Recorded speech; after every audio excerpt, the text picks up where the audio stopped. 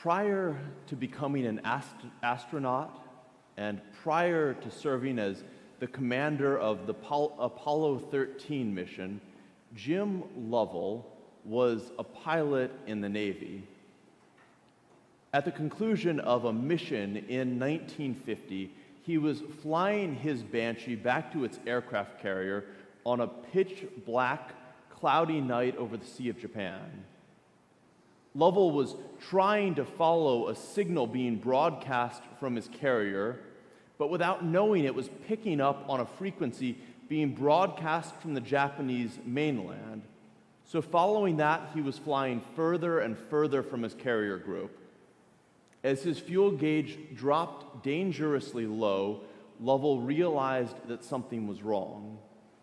Lost and unsure of his location, he flipped a switch to turn on the map light in his cockpit. And suddenly, with a loud pop, everything went black. Engulfed by total darkness, Lovell had no idea what direction was up and what direction was down. He didn't know how high he was above the freezing waters below. He tried desperately to read his instrument panel, but he was completely blind. Hopeless and feeling quite helpless, Lovell looked up. He looked beyond the instrument panel right in front of him and looked outside of his cockpit. And stretched out in the sea in front of him, he saw a strange luminescence. He described it as a faint greenish glow in the black water. What he was seeing was a trail of phosphorescent algae that glow when they're disturbed by something, like a ship passing through, like the ship that Lovell was looking for. Because Lovell looked beyond the instrument panel right in front of him and raised his gaze, he was able to see this glowing algae that would eventually lead him back home.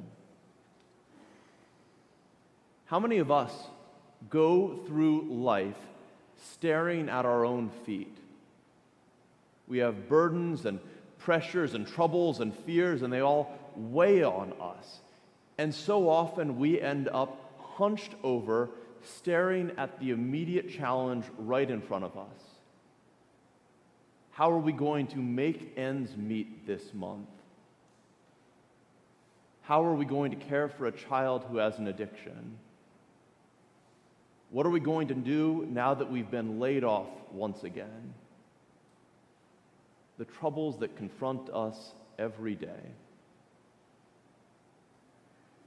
In the psalm, this is almost the exact question that we asked a few minutes ago. From where is my help to come? From where is my help to come? And the answer is right there in the psalm. My help comes from the Lord, the maker of heaven and earth. My help comes from the Lord.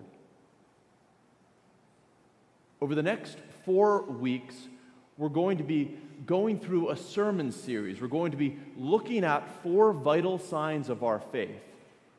Just as our physical bodies have vital signs that can indicate how healthy we are physically, like breath and pulse and temperature and heart rate, in our spiritual life, there are also vital signs that we can look to gauge our spiritual health.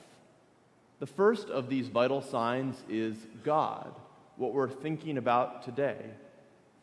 How much time do we invest in our relationship with God? How often do we lift up our eyes? How often do we look beyond whatever is right in front of us to instead turn to God?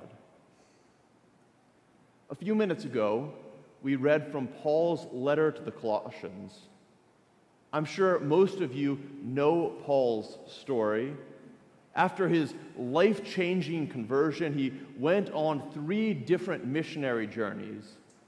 By about 57 AD, after a decade of travel, he returned back to Jerusalem, presumably tired from increasing age and lengthy travel. And the book of Acts records that when he returned to Jerusalem and walked into the temple, a riot broke out right away. Paul was flogged, he was thrown in prison, and then he was brought before the governor, Felix, to stand trial. But instead of adjudicating the matter, Felix kept Paul in prison for the next 2 years, seeing if Paul would give in and eventually give him a bribe. When Festus succeeded Felix as governor, he sent Paul on to Rome.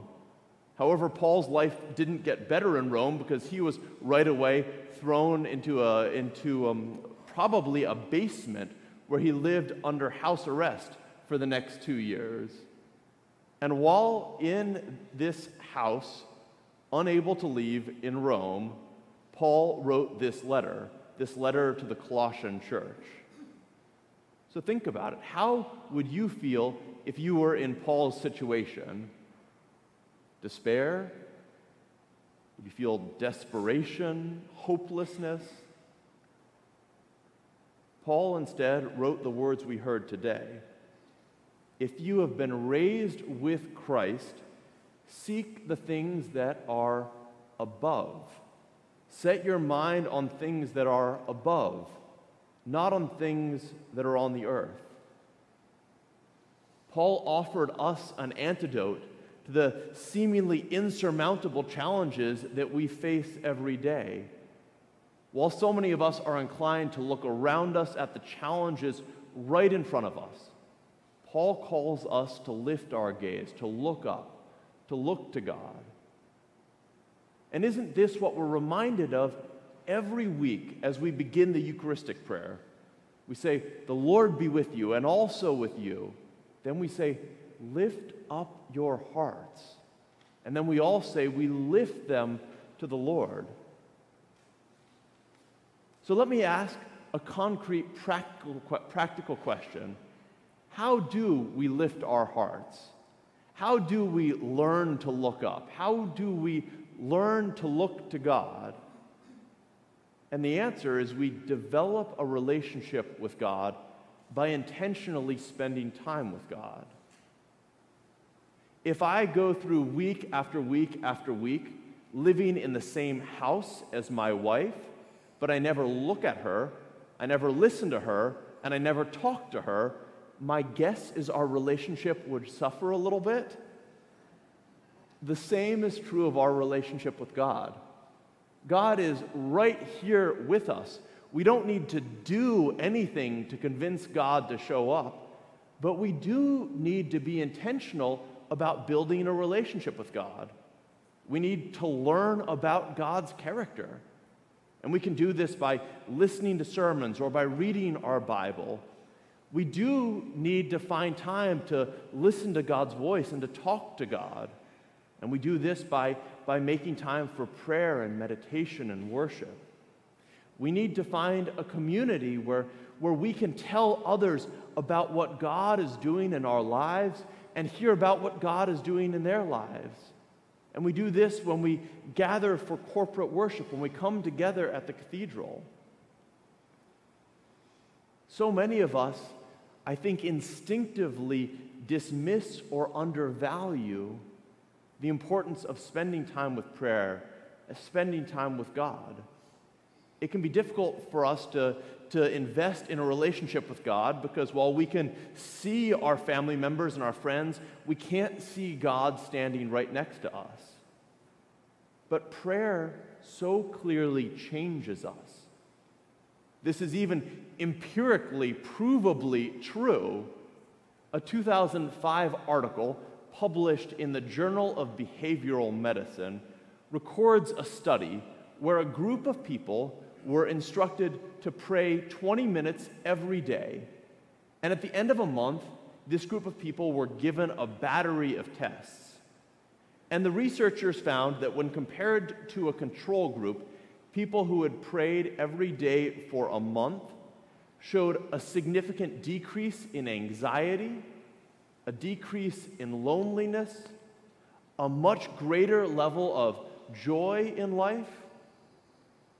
Even beyond that, the researchers found that when they asked participants to put their hands in a bath of ice water, simulating a painful sensation, that those who had been praying every day were able to endure the pain for twice as long as the control group. Prayer changes us. Time with God helps us grow. As we practice looking up, we begin to see the whole world anew. In the gospel passage that we read a few minutes ago, Jesus tells a parable about a farmer who at the end of a harvest realizes he has a great surplus, a great abundance. He has no place to store all that his farm has produced, so he decides to pull down his old barns and build larger barns. The farmer says to himself, "Soul, you have ample goods laid up for many years. Relax, eat, drink, be merry." But God says to this farmer, "You fool, this very night your life is being demanded of you, and the things you have prepared, whose will they be?" And then Jesus concludes this parable by saying, "So it is with those who store up for themselves treasures, but are not rich towards God." So in this parable of the foolish farmer, what is it that made him foolish? Jesus didn't say that the farmer was foolish for having an abundance of crops. As a matter of fact, this surplus seemed to even surprise the farmer, catching him unprepared. Moreover, Jesus isn't criticizing the farmer for looking to the future. After all, elsewhere in the Gospels, Jesus tells his followers that they should make plans, they should consider the future. Jesus asked, "Which of you intending to build a tower does not first sit down and estimate the cost to see whether he has enough to complete it?" In other words, the farmer is not foolish because of his abundance. He's not foolish because he's planning ahead and looking to the future. The farmer, however, is foolish because he thinks the stuff right in front of him will bring his soul joy and peace and happiness. Jesus calls this man a fool because he believes his wealth will bring him security and joy. And when you and I slip into this sort of thinking, that our stuff will bring us meaning, our stuff will give us security, what's right in front of us will bring us purpose in life, we're also being foolish. Instead, meaning and joy and significance are found in the words of Jesus when we're rich toward God, when we invest in our relationship with God, when we give our time to God, when we turn away from distractions and instead look to the divine. About 40 years ago, a play was staged at the Bavarian National Opera House. The play begins with a pitch-black stage and a single circle of light in the middle of the stage. An actor walks out to the stage and he starts to search in the middle of the light for something. Eventually, a police officer walks onto the stage and he goes over to the man and says, "Are you searching for something?" And the man says, "Yes, I've lost my keys." The police officer joins in this search, frantically looking for what's missing. After a few minutes of searching, the police officer turns to the man and he says, "Are you sure you lost them here?" To which the man says, "No, I lost them over there," pointing to a dark corner of the stage. And the police officer says, "Then why on earth are we searching here?" And the man says, "Because there's no light over there." The man was looking for something where it did not exist. He was looking for something where it did not exist. And that's what we do when we go searching for meaning or joy or purpose in our stuff. That's what we do when we search for the ability to overcome all our challenges by just looking at the skills that we have. In order to find meaning and joy and purpose and strength, we instead need to look where it can truly be found, in God. After all, Jesus told us to be rich in God, spending time in worship and prayer. Paul said, "Set your mind on things that are above." And in the psalm we read, "I lift my eyes to the hills, my help comes from the Lord." So as we enter this first week of thinking about the vital signs of our faith, as we think about our relationship with God, I have one question for you. Are you willing to invest the time and the effort to build a relationship with God by practicing lifting your gaze, looking to God, looking to the divine? Amen.